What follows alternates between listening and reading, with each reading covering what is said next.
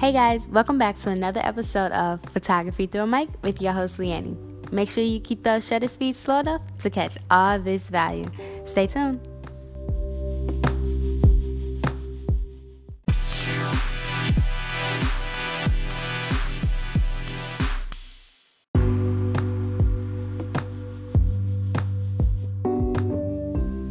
If you're new here, my name is Leanne. I am a photographer in St. Louis, Missouri at the moment.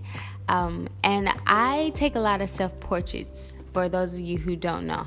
And for those of you who don't know what a self-portrait is a photo that you take of yourself. Basically like a selfie, but, in a more photogenic way than just like, an upright angle. Or like right straight out in front, holding it with your hands, I basically use a tripod to put my camera on, and whether my camera is on a timer or I'm using my remote, I, in some way, shape, or form, am able to click the shutter speed and pose for the image. And basically, that's how I take a self-portrait.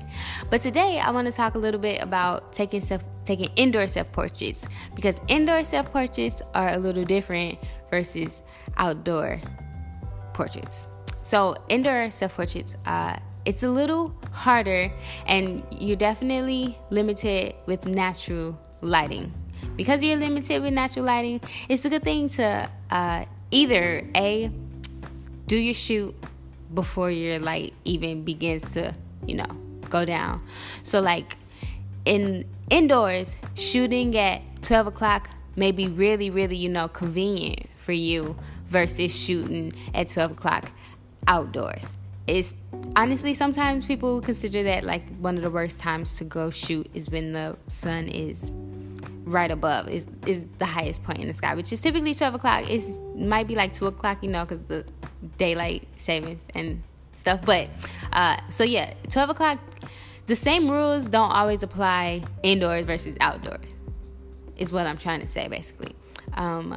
I like to take my images when the sun is high outside when I'm indoors, because sometimes the sun being so high, depending on what kind of floor you have, even if it's a light colored carpet, trust me, even if it's a light colored carpet, that can become sometimes it can bounce light off of the carpet, which will create a fill light under your chin, And so, another thing is either use the daylight you have or get familiar with studio lights. And either way it goes, learning how to use studio lights can help for indoor photography, of course, but also for outdoor photography. Yes, you can use a strobe light to overpower the sun if need be when you're outdoors.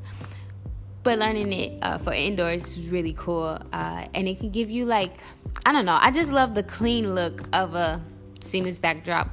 But you can also you can spice it up a little bit, and you don't always have to use a seamless backdrop, especially if you don't have a seamless backdrop. You can use any type of fabric.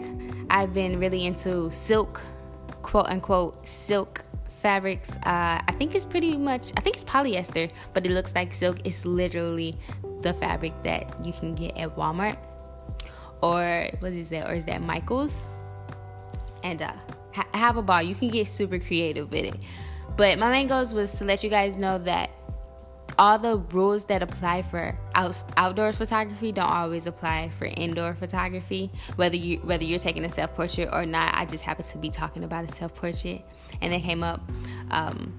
And learning studio lights is very handy in any situation. No matter what you're shooting, studio lights is handy to learn if you don't know. And they're super easy, and small ones can be really affordable, or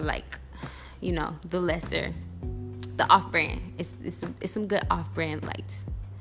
I hope you guys got something from this episode. I will catch you guys in the next one. I'm about to go edit some photos and prep for a self-portrait session tomorrow. So I'll catch you guys in the next one. Bye.